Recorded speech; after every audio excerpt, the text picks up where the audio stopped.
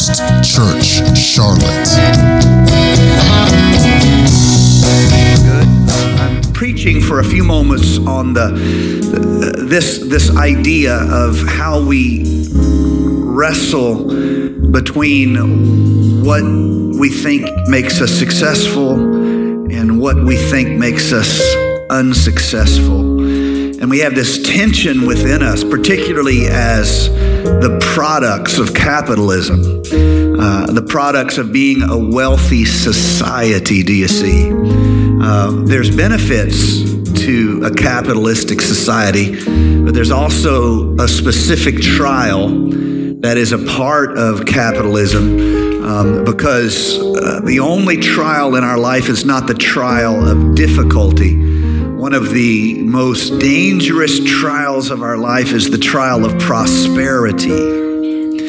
As a pastor, I've seen people who, as long as they were barely making it, they could have a life of spiritual discipline and stay focused on the kingdom of God. But once they had enough money to schedule vacations and buy a second house and afford a bass boat, you know who you are, all of a sudden church just dropped way down in their priority list. Now, I was happy for them in some ways. I've been rich and I've been poor, and I want you to know rich is better. True story.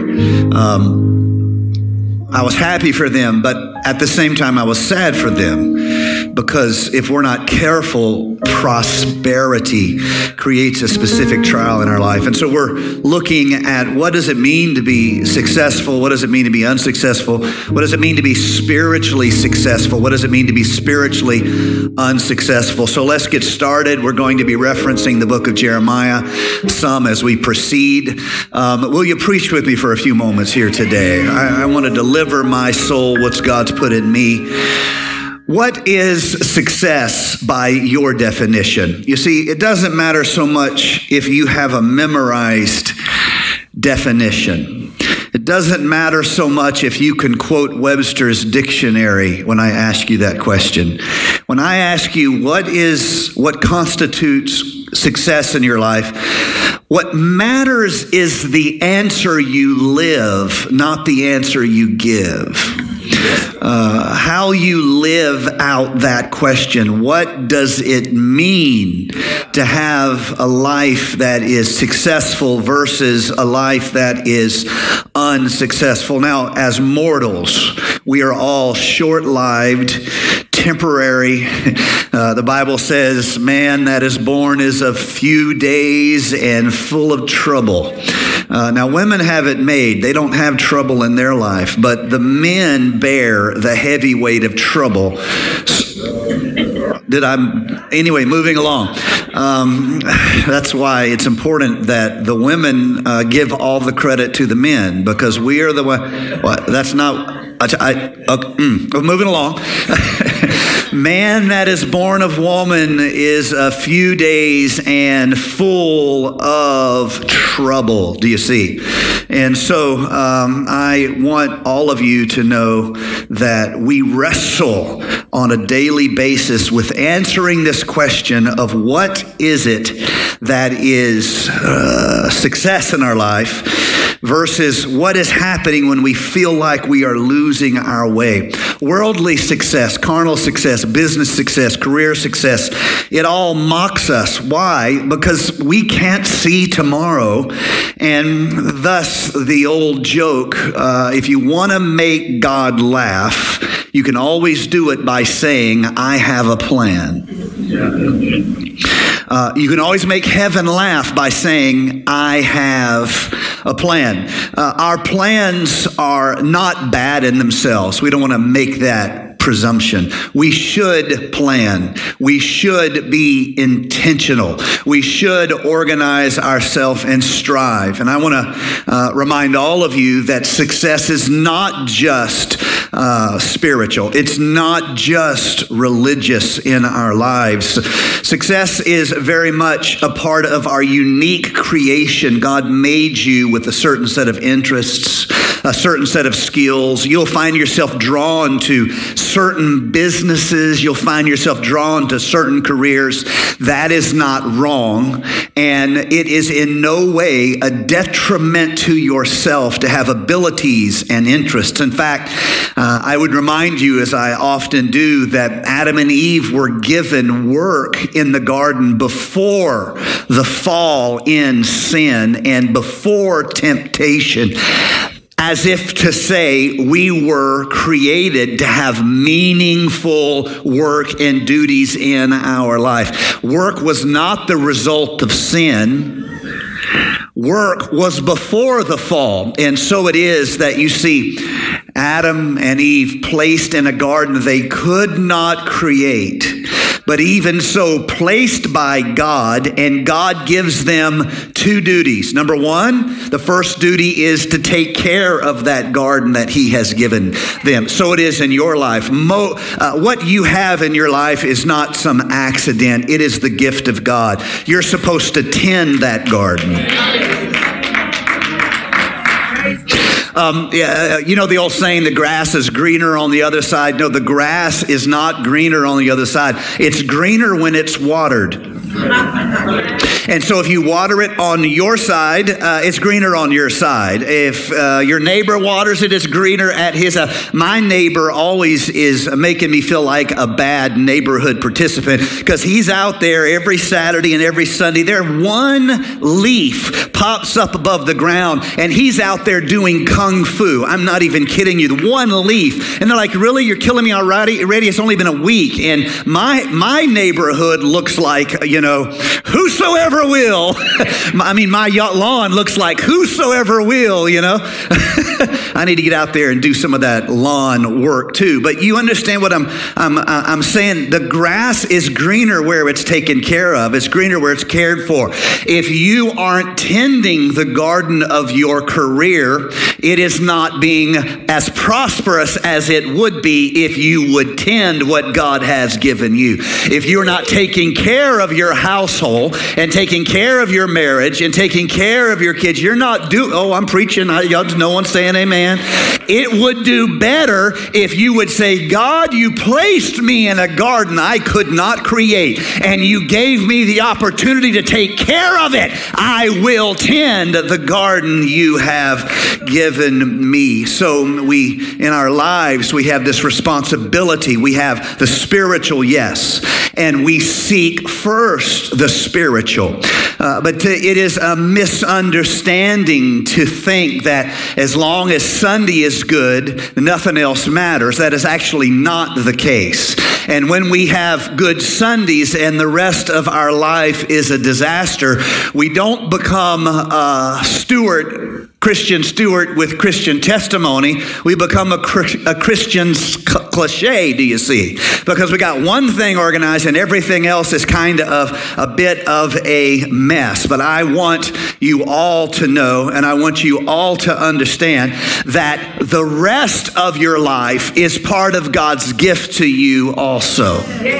You are created with abilities and gifts. If you're going to be an attorney, you need to be the best attorney in the city. Why? You're doing it unto the Lord.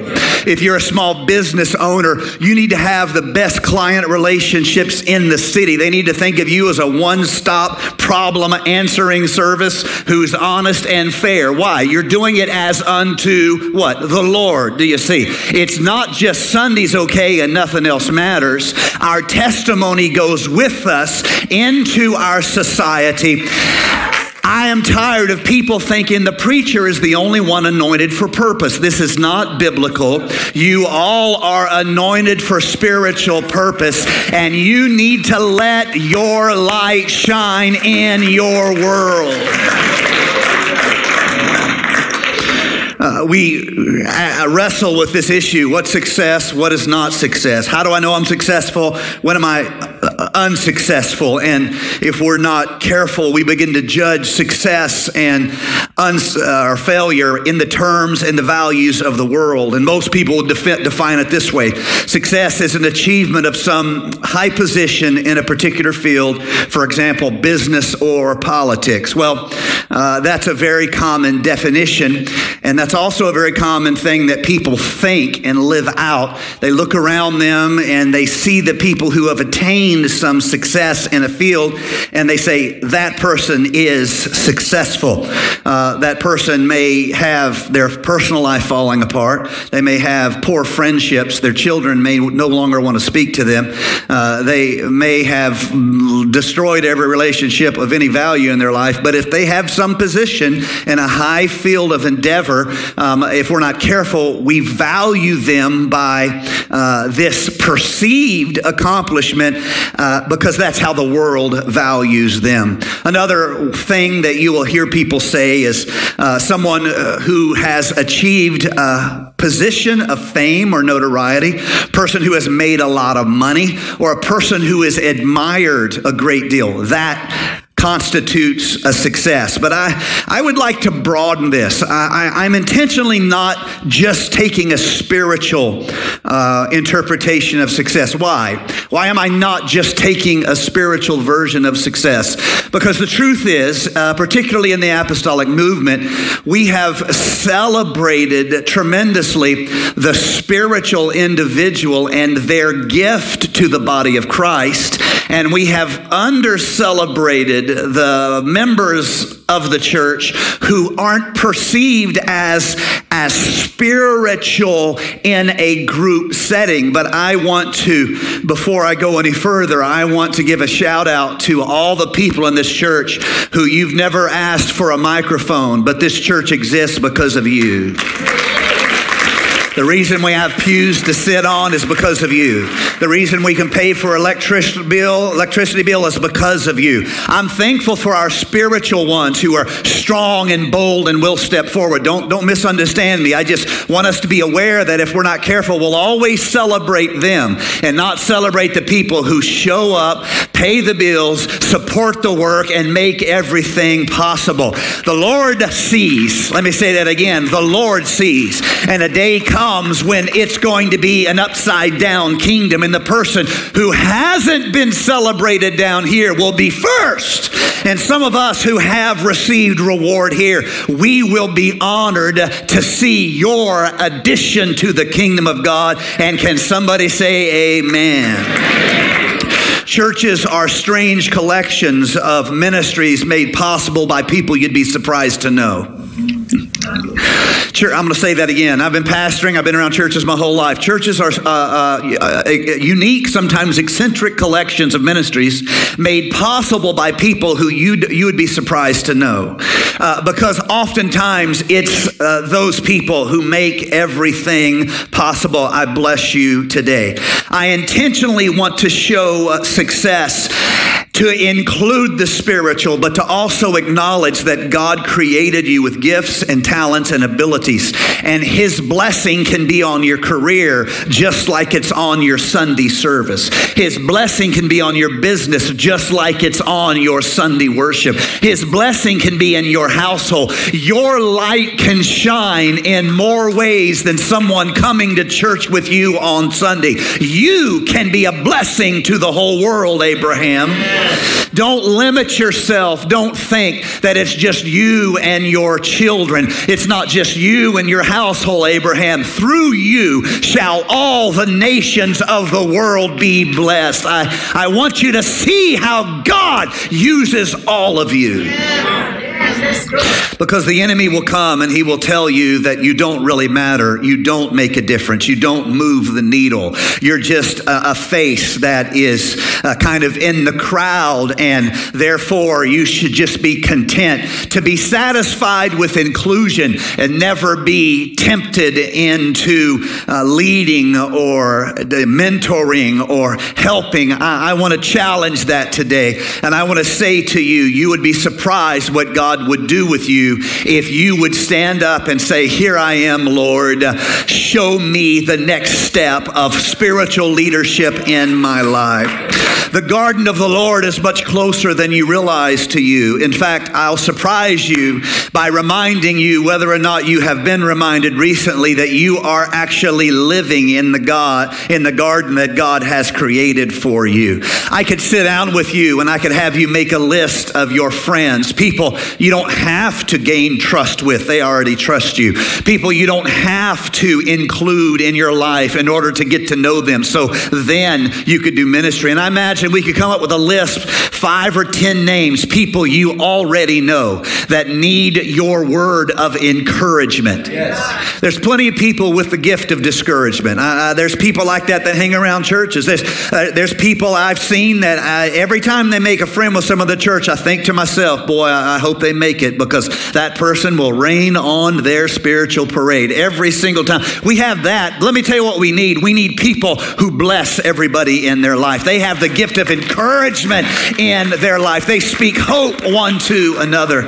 And so I want you to consider that we could sit down and you could make a list and write down 5 or 10 names of people that you already have connection with. You already have credibility with. You already know when they're hurting. You already know when they need to do better. You already know when they're discouraged. Do you see? You already know. We could take that list with names you had written on it, and we could get a big magic marker and we could put at the top of that page, God's vineyard for me. You are living in God's vineyard. Your word could make a difference today. Your testimony could make a difference today. I am challenging you all to see how you are available to make a difference in God's kingdom now.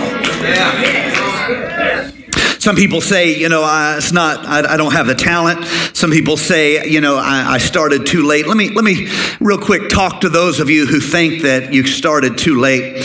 There was a young broadcaster who was fired from her job, and she thought she would never get another opportunity in broadcasting. She thought that because she had been fired and because it was kind of an awkward situation, that she would never again have a chance to work again in broadcasting. And you actually know her. You just don't realize that you know her. Her name is Oprah Winfrey. And I guess you could say she went on to some broadcasting success. You think? At age 30, Jonah Peretti was a middle school teacher. He thought he had never have a chance to build his dreams of the ideas he had. But even though he was 30, even though he was a middle school teacher, he went on and founded and built 2 different multimedia online companies, BuzzFeed and Huffington Post. And today he's a billionaire, a multi-billionaire, because he did not decide at 30 that it was, his life was set. At age 40, there was a kind of an eccentric guy who had a strange habit and hobby of drawing cartoons. He thought at 40 that he would never get another opportunity, but he went on to create the Fantastic Four, Spider-Man, and X-Men comics, which, although I've never read them, I'm sure they're super cool. At age 40, at age 50, Julia Child thought she would never have another chance. She had wanted to do a cookbook, but she had never been able to do one. But she wrote her first cookbook at age 50. At age 62, Colonel Sanders decided he would finally fulfill his dream, and he opened a restaurant, and now you all know the KFC. At age 77, Nelson Mandela thought that he had wasted his life in prison, 27 years in prison. He thought he would never have any opportunity. His moment had passed. And then he was elected the president of South Africa and led that nation to a whole new renewing. Let me say it this way. Success has no deadline. It's not too late. Stop. It's too late. Stop. I won't have a chance. Stop. There is no deadline in success. It could be that right now there is an effective door that's being opened in your life, and you look up and you say, God, I am willing to pursue working in the vineyard you have placed me in. I couldn't create this vineyard. I couldn't give myself life. I didn't place myself in this time. You did all of that. But Lord, now that I am here, I want you to know I'm showing up for work in the garden of the Lord. We talk ourselves out of success. If there's one teaching example in the scripture on this difficulty of am I success or am I failure? And this example is primarily ministerial in its teaching, but you cannot preach about struggle in ministry or failure in ministry without preaching about Jeremiah. Jeremiah is the quintessential example of mightily anointed and seemingly a failure. I'll tell you why. He was one of the most prolific and powerful prophets of the Old Testament. He served 3 different kings of the house of Israel, 3 different kings, and they ranged from good to bad to horrible, or good, bad, and ugly. It was just the nation, literally, when these kings were finished in their slide toward idolatry and immorality, there was nothing left of the nation. Judgment had come, and the Lord was sending Jeremiah to tell the people that he would not accept what they had made of the covenant, and that he would bring judgment and then he would restore them. But you know, the most famous, the most encouraging scripture in all the Word of God about the uncertainty of your future was actually written by this prophet who seemingly only has failure in his story. You know the famous passage where he says, Jeremiah says, and this is chapter 29, verse number 11, I know the thoughts that I think toward you, says the Lord, thoughts of peace and not of evil, to give you a future and a hope. Or as King James says it, to prosper you and give you hope. That scripture has a special place here at First Church because one of our strong ministries to the surrounding neighborhood is called Prosper You. And its theme scripture is here, Jeremiah 29, verse number 11, that the Lord says, I've considered my thoughts towards you, and my thoughts towards you have peace in them. I'm going to give you a future. You're not trapped. You're not helpless. I know what I'm thinking about you. I am going to prosper you. And many of you serve in Prosper You on Wednesday nights. Jamala, who greets you all in the service, she's one of our leaders in Prosper You. This is valuable to us as a church, as believers. We celebrate this scripture that the Lord, He has good thoughts towards us. He thinks good things towards us, and we celebrate that. But we forget that that was written by a prophet who was universally rejected by the people he had been sent to minister to. Let me give you some interesting background on Jeremiah that's easy to forget, and I love this little detail of his life. Jeremiah was the son of a priest, and for a while his father, if we understand correctly, served as the high priest, and his father's name, let me make sure I pronounce this right, is, let's see, I got to find my notes. I want to get this right. Hilkiah, one of the high priests of Israel. And when he was a child, when Jeremiah was a child, he was growing up in a priestly city where it's just the priests that would live in the city, and they would, when their duty came, they would go to the temple and they would serve in the temple. So when Hilkiah's duty came, his time was there, he was at the temple, and he was, you can read the story in 2 Kings, he was the high priest who actually was going through the things at the temple. They had lost the law of God. They had misplaced somehow the Pentateuch, or some significant portion of the Pentateuch, and they had lost it. And he was the one, Hilkiah, who was going through the house of the Lord, and he discovered under some other scrolls and parchments and writings and whatnot, he discovered the lost law of the Lord. How exciting would that be? To be the one who you went to church house and the preacher's like, my God, I lost my Bible. Can't find my Bible. Looking everywhere for my Bible. And then about that time, you found the Bible. Man, that would be so fun. Imagine the impact on young Jeremiah when his father comes home and tells him the story, how they had misplaced the word of God, and he was searching through the house of God, and he had found the word of God in the house of God. Jeremiah grew up with a hunger and a love and a passion for the work of God, for the law of God, for the word of God. And you see this coming to him at a very young age. Chapter number 1 of his book, he tells the story in verse number 4 that God spoke to him, Jeremiah, and said this to him, before I formed you, verse 5, before I formed you in the womb, I knew you. Before you were born, I sanctified you. I ordained you a prophet to the nations. God has a purpose for you, Jeremiah. This isn't an accident. God has a purpose for you. So all of you believers, I want to tell you this. God has a purpose for you. God has placed you. You're not random. God has a purpose for you. God has a place for you. Elbow your neighbor and say, God has a purpose for you. God's speaking to you. You need to hear what he's saying to you, because if you don't hear the voice of God, it's no wonder you will never discover the purpose of God.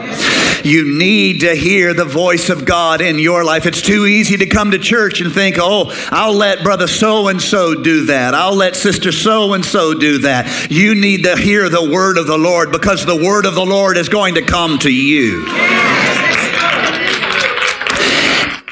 On the subject of purpose, you can't hear from other people.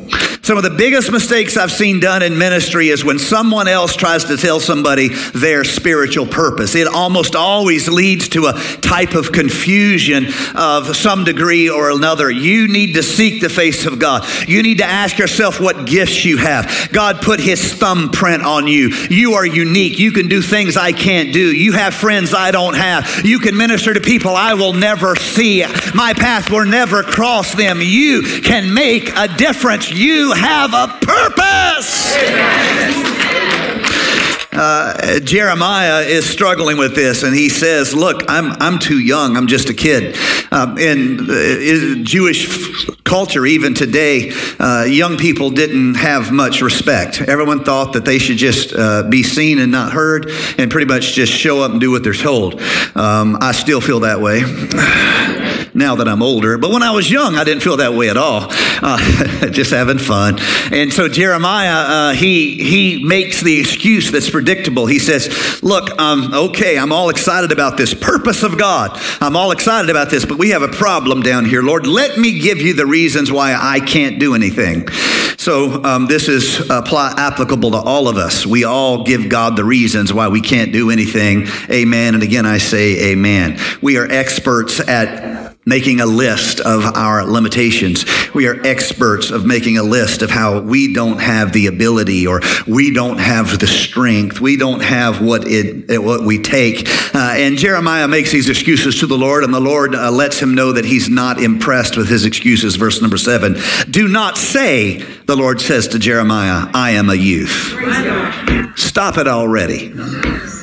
You see how I did that? Yeah. Stop it already. Do not say, I am a youth, for you shall go to all to whom I send you, and whatever I command you, you shall speak. Verse number 8, do not be afraid of their faces. People judge you with a look. And if you agree in your spirit with their look, you will cast away your confidence. People will sneer because you have the courage that they don't have. And they will use contempt to try to pull you down to their level. And if you're serving their approval, you will always quit. You will always quit. You will always quit. You will always quit. You've got to find a better reason to serve than who approves and who disapproves of you. This is a challenge for all religious people, and this is really the subject of what Jesus talks about on the Sermon on the Mount. Do you want to serve God, or do you want to be seen to serve God? The Pharisees wanted to be seen to serve God. It wasn't enough to pray and fast. They weren't in it for the prayer and fasting. They were in it so people would see them pray and fast. What they wanted was not status with God. What they wanted was status with men. Yeah. Now, the result of this is the Lord said, just leave them alone. They have their reward. But when you pray, don't announce to everybody and talk about how brag you are. I guess I probably shouldn't send out a text that we're going to pray. That's like announcing that you're going to pray. But we're praying together, so we'll give ourselves a pass on that. We're not better than anybody because we're praying.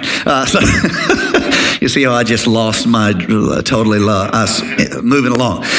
Do you want to be used of God, or you want to be seen to be used of God? This is the challenge of all ministers, because ministers and leaders, we tend to get our ambitions that are in some ways career and talent based mixed up with our spiritual opportunity. And so when our career seems to be going good, then we're anointed. But if our career's not going good, then we're not God's man, not God's woman. And we have connected the flaws of ego with mission. And let me tell you, if you want to kill mission, mix it with your ego. Yes.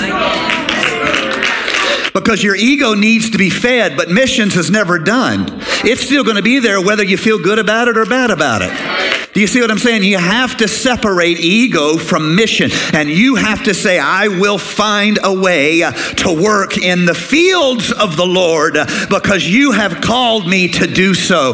I have been called. I have a mission. And secondly, you are not impressed with my excuses. Why?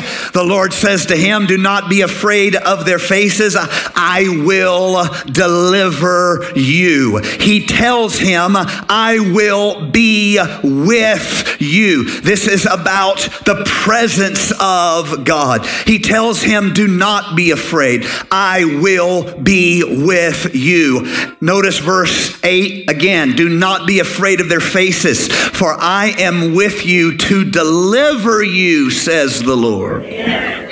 I want to linger for just maybe a minute more on this idea of don't be afraid of their faces. And the reason why is so often in religious circles, it's almost as though God knows religious people. Yeah. It's almost as though God, whenever he needs somebody who is willing to kill others, I'm just not going to say that. I'm going to move right along. He knows religious people. Jeremiah, don't be afraid of their faces. People will find a way to make you feel like you're not doing nothing. They'll find a way. Who are you serving? We've got to free ourselves from the judgment of the critic, and we've got to seek to please God with our lives.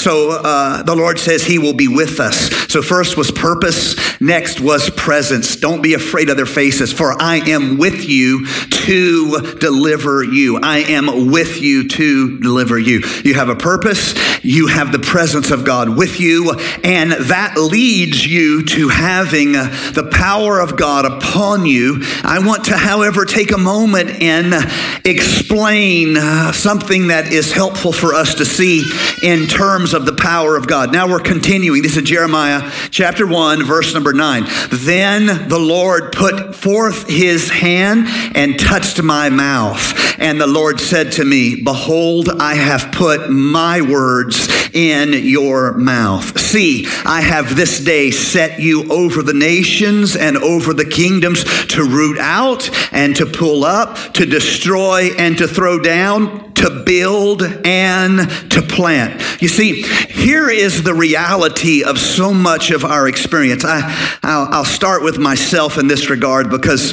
I can be excited about the purpose of God. I, like you, have tried to give with mixed results and with imperfect motives. I'm just as flawed as anyone else, but I have tried for the most part to live my life toward the kingdom of God. Many things I could have done better on many given days. You get the idea. I haven't attained nothing. I've accomplished nothing. But from the age of 18, where I felt the call of God on my life, I've pretty much organized the whole of my life around ministry of some type. And I made an early mistake that was not a terrible mistake. In fact, I think it is the most common mistake of youth, and that is to misunderstand what it means to have the power of God in my life. Because when we talk about the power of God, what we mean, whether or not we admit it, is we talk about the glory of God. And what we think that means is I am going to be exalted. I'm going to be big time. I'm going to preach the camp meetings and conferences. I'm going to be a minister to the celebrities. It just cracks me up so much.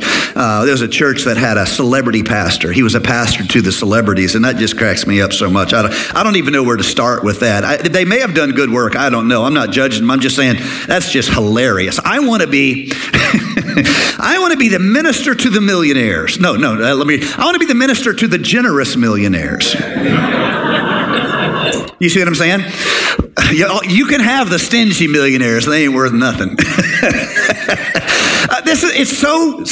The young, you think, oh, that means I'm going to be a big time preacher, do you see? That means they're going to fly me in. That means I'm going to have my own plane. Yes, let it happen, Lord. I'm going to have my own TV show. I'm going to have my own movie studio, and there's going to be people screaming everywhere I go. Let it be, let it be, let it be. You see, I mix up the power of God with images of some type of ministry grandeur. Jeremiah, if you do that, you're going to want to quit very quickly. Because people are not going to receive your message, Jeremiah. You are going to become an image of how God gives a witness even to people who will not receive. Don't always be discouraged by the people in your life that you witness to and they don't receive it. God gives a witness to the people who do not receive.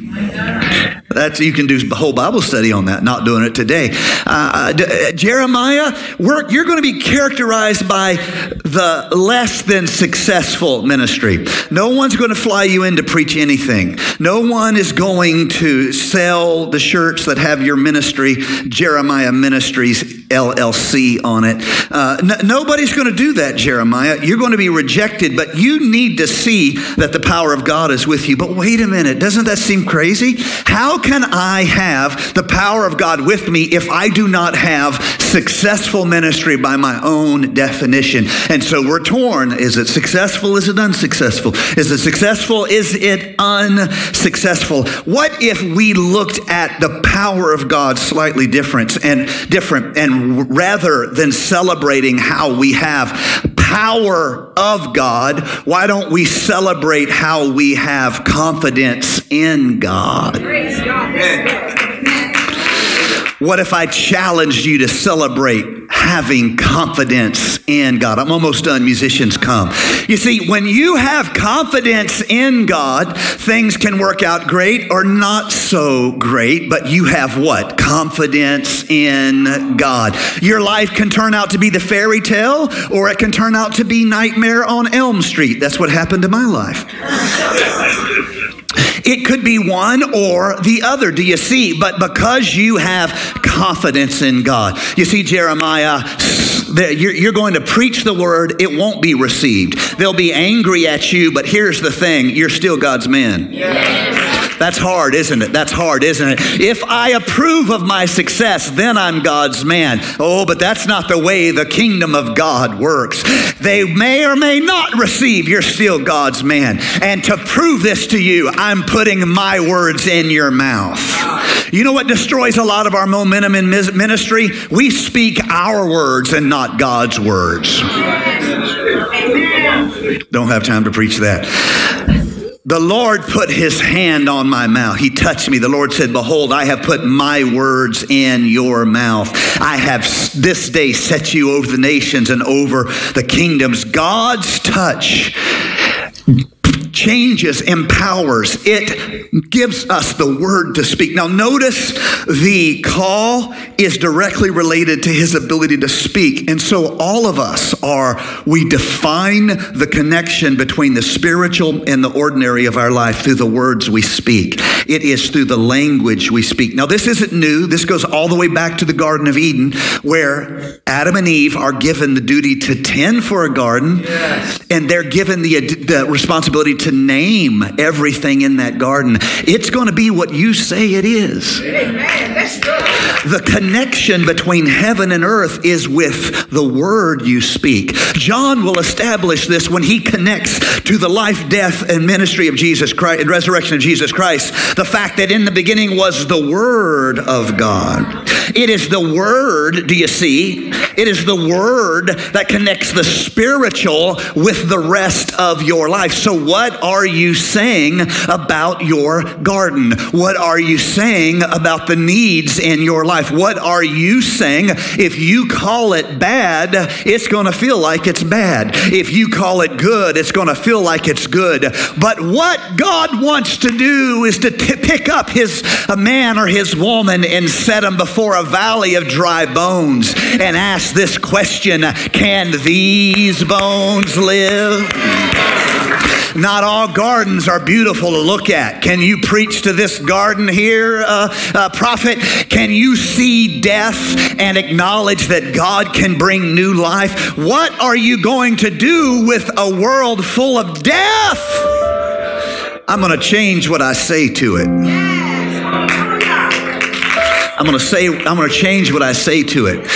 So to everybody who feels like you've struggled this week, I want to say this to you: God's got your back. Everybody who's hurt this week, Lord, I pray for everybody in this house who spent a week in pain, God. I pray for them here today. They've carried pain in their life. Doesn't matter how, doesn't matter where, they've carried pain in their life. Lord Jesus, I speak the words of life over the dry bones of their experience, and I say, God will bring life. I speak today to the garden God has placed me to work in. God has placed me right here on the corner of Sharon, Amity, and Shamrock. My whole life is tied up in this corner. Starting at the age of 13, I spent most days of the week here. We worked building. I grew up in this church. I left to go to a religious school, and I spent 10 years as an evangelist. God brought me back here, quite against my will, incidentally. That's another testimony I'll tell you sometime. God put me here. He placed me here. He saved my faith putting me here, showing me that I could work with people like you. He saved my faith.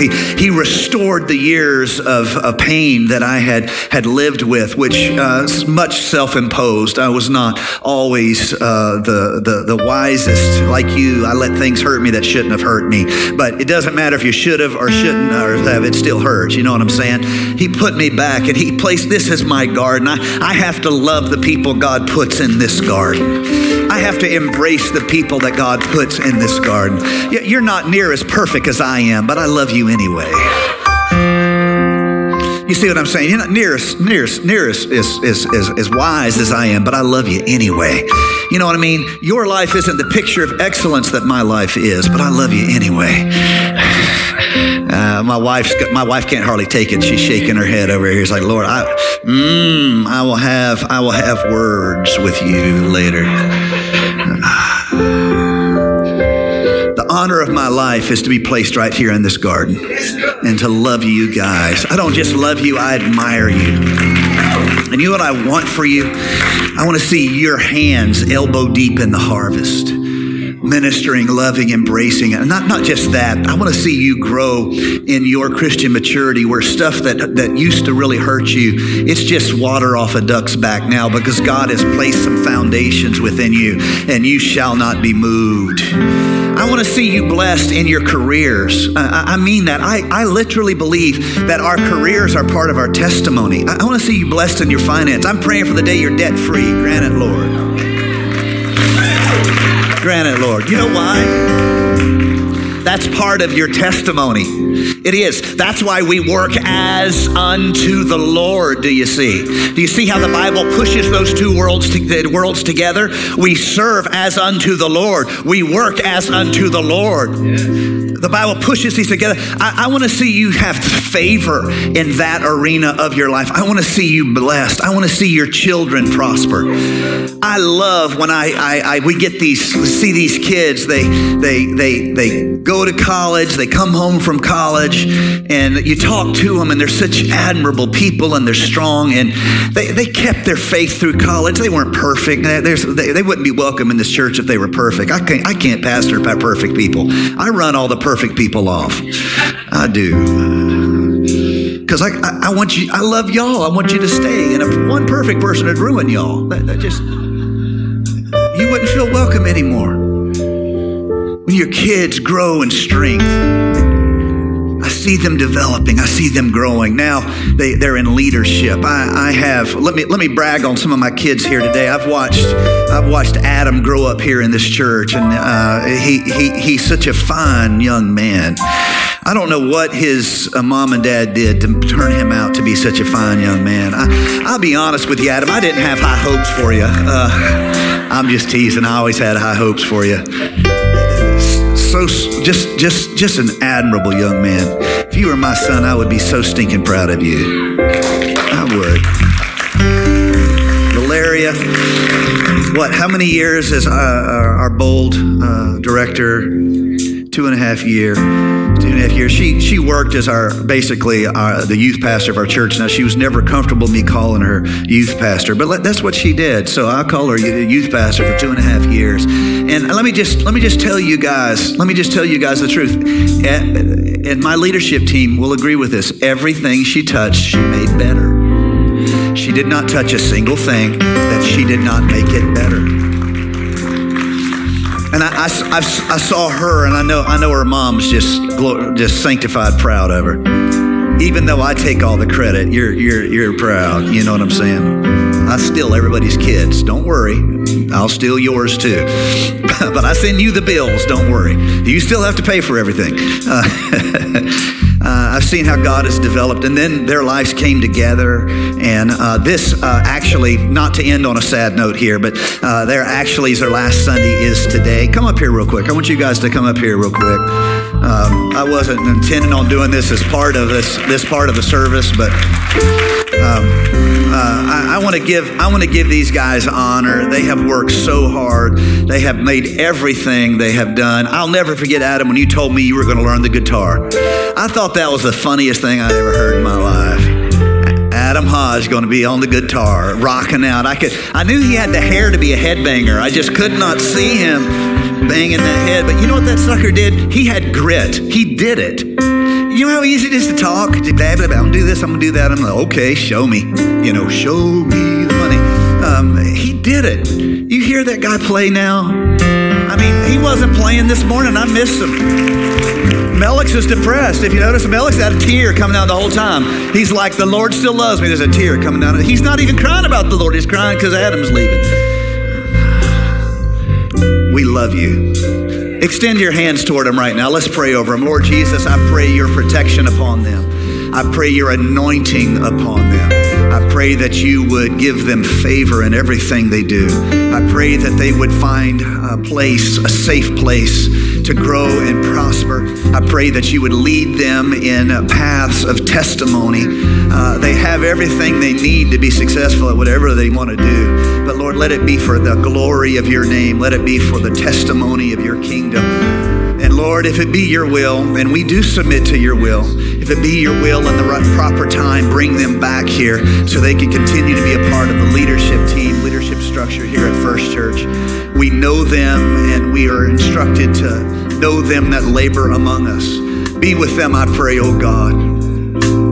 Comfort their parents as they are miss them. And Lord, don't let them have any children until they come back home. Amen. I love you guys.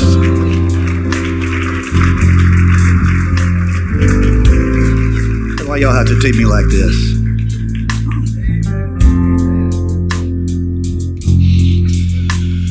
So how are we going to shuffle this around? All of us are placed, all of this are by God. All of us have seasons and times we grow. And we have a tremendous team here working with Bull. Cam, run up here. Are you back there somewhere? What happened to Cam? I thought I'd offended you, brother. Cam, run up here.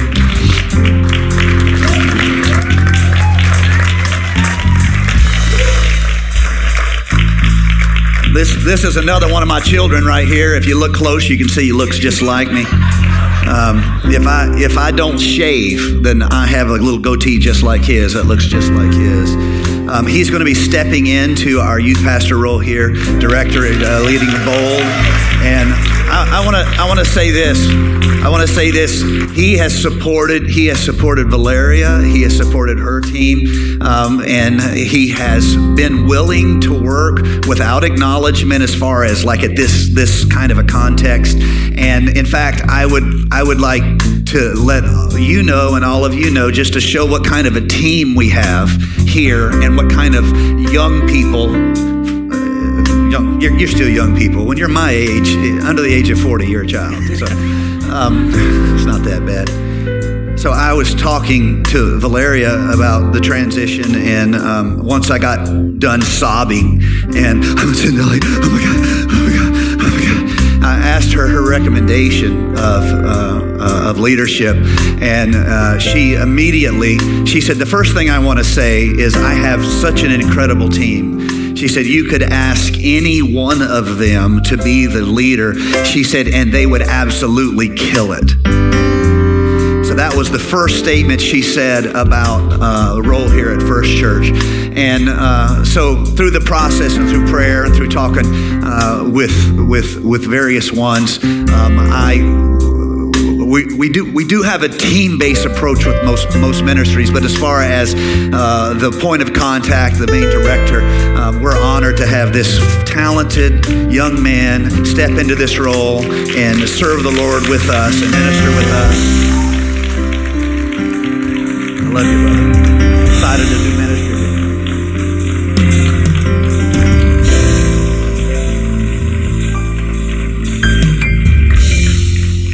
Let me say one more thing to brag on Cam. Cam is, in a way, he's kind of a rare duck. I don't mean he's weird. I mean he's a rare duck. Why I say that is because he started coming to this church as a young person. He didn't have family bringing him to church. He came to this church by himself. And he became a member of this church, and he committed to this church as an early teenager. I mean, how old were you? 12 years old. He told his mom, if I have this right, just pretend like I'm telling the truth if I have this wrong. This is how I remember you telling it, but sometimes when you're preaching, you make it better. You know what I mean? You make it better. So if I get it wrong, you straighten me out later, okay? He told his mom, his family didn't come to this church, didn't want to come to this church. He told them he wanted to come to this church. He felt the Holy Ghost of that church, and he was going to make a commitment to this church. And she, she's a good mom. She was like, well, okay. She's probably like me. Well, let's see how long that lasts. Now, almost 10 years later, it still lasts. And not only that, he finished high school, didn't lose his faith. Testimony. Went to college, didn't lose his faith. Stayed involved. Graduated from college as an engineer, or graduates this coming semester as an engineer, didn't lose his faith. Got a job here in Charlotte with an engineering firm here in Charlotte, didn't lose his faith.